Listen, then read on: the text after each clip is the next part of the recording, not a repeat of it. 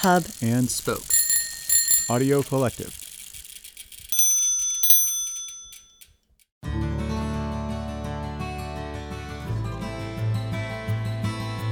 Hi, I'm Willow Belden, and you're listening to Out There, the podcast that explores big questions through intimate stories outdoors. We are hard at work planning out our next season, which is set to launch in the spring. Until then, we're bringing you bonus episodes from time to time. Today is one of those times. This story is about fear. When you fear something, what do? Do you avoid it? Do you find ways to manage the fear? Producer Matt Frasica brings us the story of a marathon swimmer who has to overcome a fear of deep water every time she competes. It's a fear that's rooted in an experience she had as a teenager. This story first aired on Matt's podcast, The Briny, in 2021.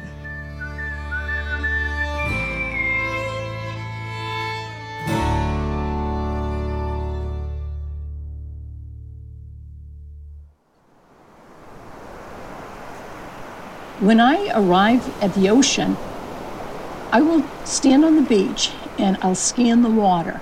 I will look to see if there's any diving birds.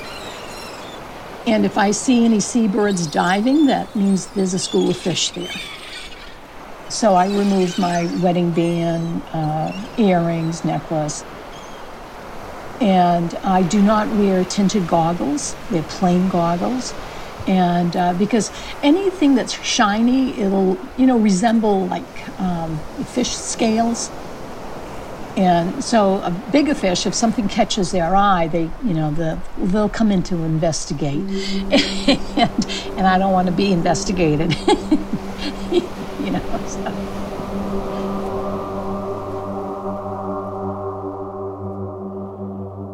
One day a couple months ago, I called up Pat Gallant-Charette, who lives outside Portland, Maine.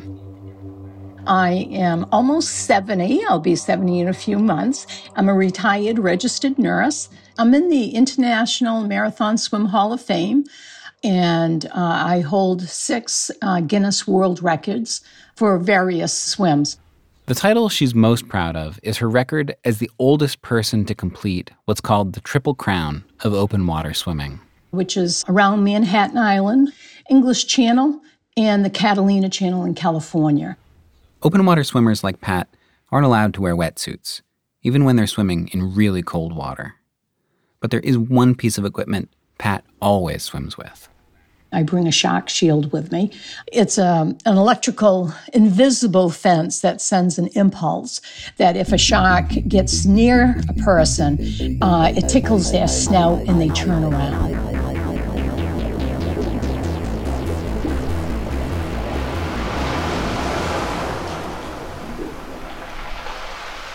This is The Briny, a podcast about the way we're changing the sea and the way the sea changes us. I live in Maine, and last summer, a woman was killed by a great white shark while she was swimming with her daughter off the coast. Maine Marine Patrol says it is investigating the death of a swimmer in a possible shark attack off the coast of Harpswell. If officials confirm this was indeed a fatal shark attack, it will be the first in Maine's history. You can only go in up to your ankles at Popham Beach, a restriction added for swimmers following Monday's deadly shark attack at nearby Bailey Island. There was a full-on shark panic. In the middle of a summer when it seemed like going to the beach was one of the few safe things to do. Never mind that the experts said that great white sharks had always cruised the Gulf of Maine, and that this attack was the first fatality in the state since anyone had kept records. Or that the sharks were only interested in eating seals, not humans.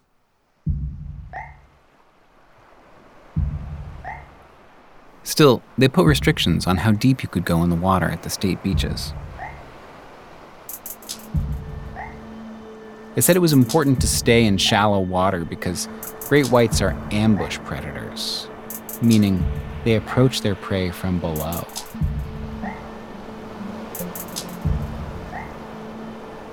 When I went back in the water in the weeks after the attack, every time I put my head under, my heart started racing.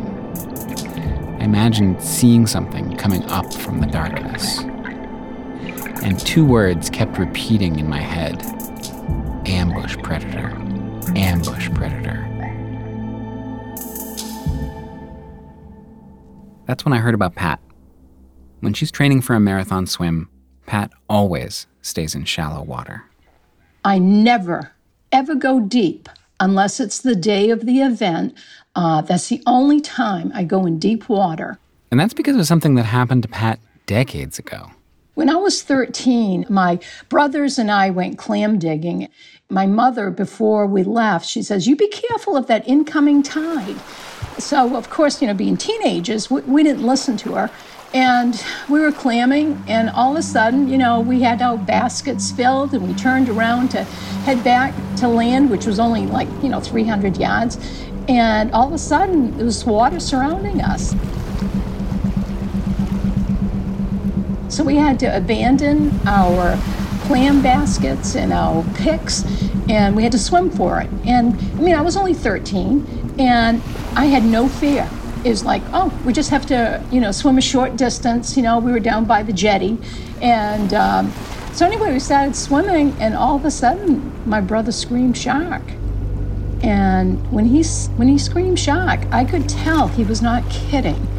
The tone of his voice frightened me. And I turned around, and there was something right behind me that went down. And I really thought that was a shark. And I panicked. I couldn't swim. And I thought I was going to drown. And I remember just flailing in the water, thinking, this is it. And then suddenly, about maybe 10 feet in front of me, a seal pops its head up. And it was a seal the whole time. It was not a shark. And I just couldn't get over that, that I thought I was going to drown. And it was all from fear. And I just can remember that fright that I had. And from that day forward, whenever I went back into the ocean, I never went deeper than my waist. Even when my children were younger, when we'd go to the ocean, it was always shallow water. Just that thought that they might be out there and having that fear instilled in me, at such a young age. It just carried with me. Hey, it's Willow. We'll hear the rest of the story in a moment. But first, Out There is supported by About the Journey, an original podcast from Marriott Bonvoy Traveler. From a Black-owned bookstore in Washington, D.C., to the birthplace of the largest queer film festival, travel journalist Onika Raymond connects with locals who speak to the heart of the dynamic places she visits. The people she interviews will tell you where to go, what to do, and how to see the world in more sustainable and meaningful ways. I checked out an episode about Dallas, Texas, where Onika visits the Texas Black Invitational Rodeo. So, in case you didn't know this, a large percentage of cowboys, historically, were Black. Onika shares their story, and she takes us into the thick of the action at this legendary rodeo event where hundreds of Black cowboys and cowgirls compete. Search for About the Journey in your podcast player. We'll also include a link in the show notes. And now, back to the story. You might think marathon swimmer would be an odd career path for someone like Pat, but something happened in her late 40s that changed her outlook. My youngest brother, Robbie, at the age of 34, died suddenly of a heart attack. Her brother, Robbie, was a serious swimmer, and he had competed in this race called the Peaks to Portland, which is a 2.4-mile swim from Peaks Island in Casco Bay to a beach near downtown Portland, Maine. And Robbie had won the Peaks to Portland twice. My son, Tom, was 16 years old, and he was swimming on a local high school swim team. And he said he wanted to swim the Peaks to Portland as a tribute to his Uncle Robbie. And I remember saying to him, "That's so sweet. I wish I could do the same." And he said, "Well, you can if you try." And I thought, well, why not? I'll give it a try. And I started training. It took me over a year before I even qualified. But I remember that very first day, just standing there with all these young, slender athletes. And here I was, gray hair, overweight. And I remember thinking to myself, what the heck did I get myself into? And then I started to think, Pat, who cares if you come in last? Who cares? So anyway, I started swimming, and at the halfway mark, I was by Fort Gorgeous in Casco Bay, and something clicked. There was something about the tranquility of being in the ocean. I remember seagulls were squawking above, and I remember seeing a couple of lobster boats go by, and it was just so tranquil. And I said, wow, I really, really like this. And any fear, I didn't have any at that time. And I was just focused now to getting to the finish line.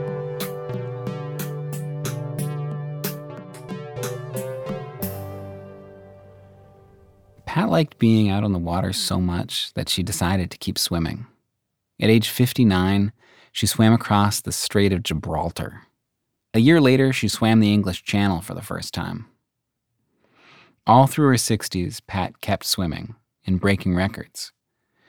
But every time she got on the water, fear came with her. When I was swimming Northern Ireland to Scotland, that's a tough swim. But I was probably a half a mile out. The sun was just coming up, and I see something bigger than me circling me, but I couldn't make out what it was. But all I could see was something going around and around, and it was following me.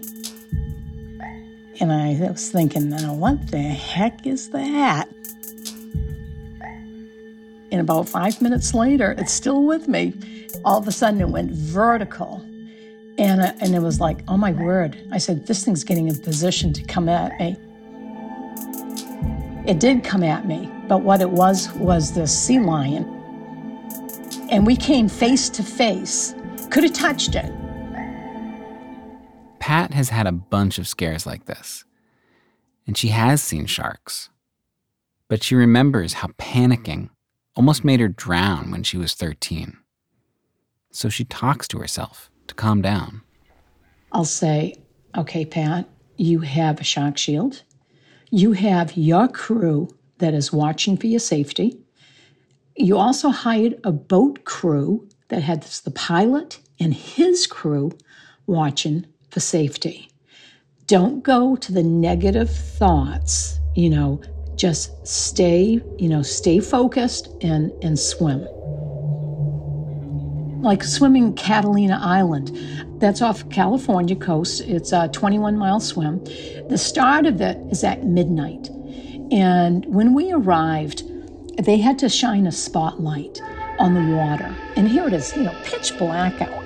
Well, when they put the spotlight on, we could see all these shimmery fish. And I'm thinking, I wonder what's going to be following them. That's the first thing I thought of, because great whites are known in that area. And then all of a sudden, we hear this sound behind the boat. It was a whale that was spouting through his blowhole. So I jumped in the water, and then I started my swim. And probably 70% of that swim, I felt as though I was in this soundproof room, listening to the sounds of whales communicate. That's all I could hear. It was like music.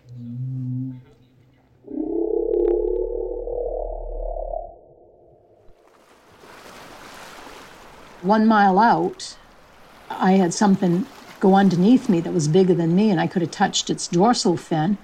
I let out this blood-curdling scream, and my crew, they were laughing. And I was like, what the heck? And they said, Pat, those are dolphins. Look around you. And there was about 100 dolphins that all congregated around me. So that was pretty cool.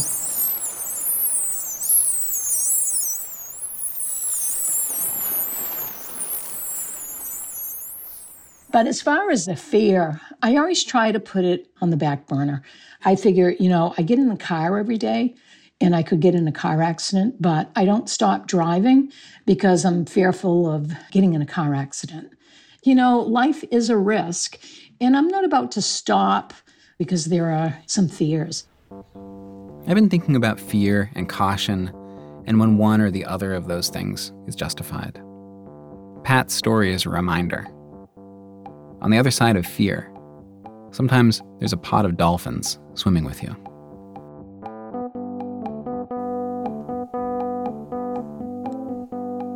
That story was produced by Matt Frasica for his podcast, The Briny. The Briny tells stories about how we're changing the sea and how the sea changes us.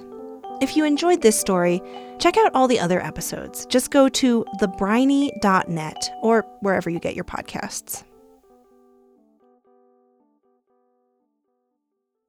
So one of the things I've been doing lately is selecting stories for the next season of Out There. And the way this works is that we put out a call for pitches, and then freelance producers from all over the world get in touch and send us their story ideas.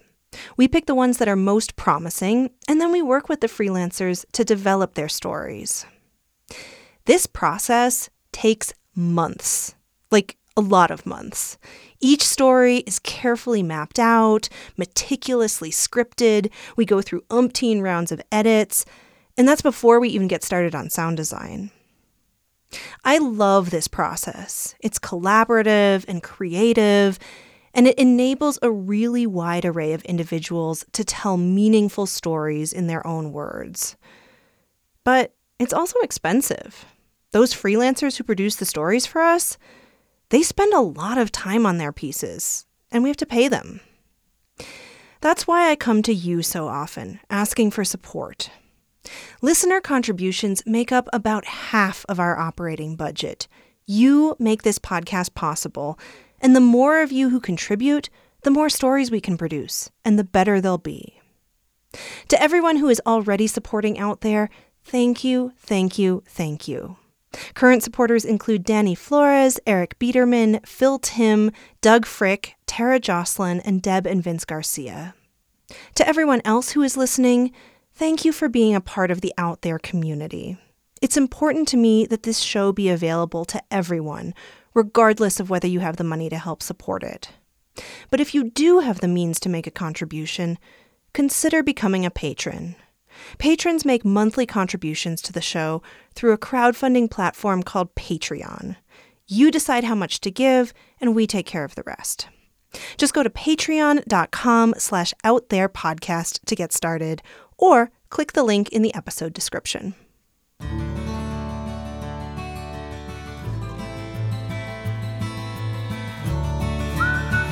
The story you heard today is from The Briny, which is produced by Matt Frasica. Special thanks to Pat Gallant-Charette.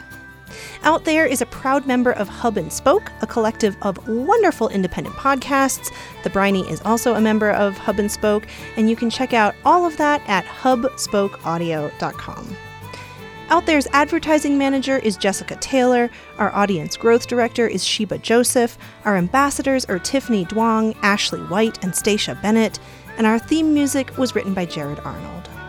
Have a beautiful day, and we'll see you in 2023.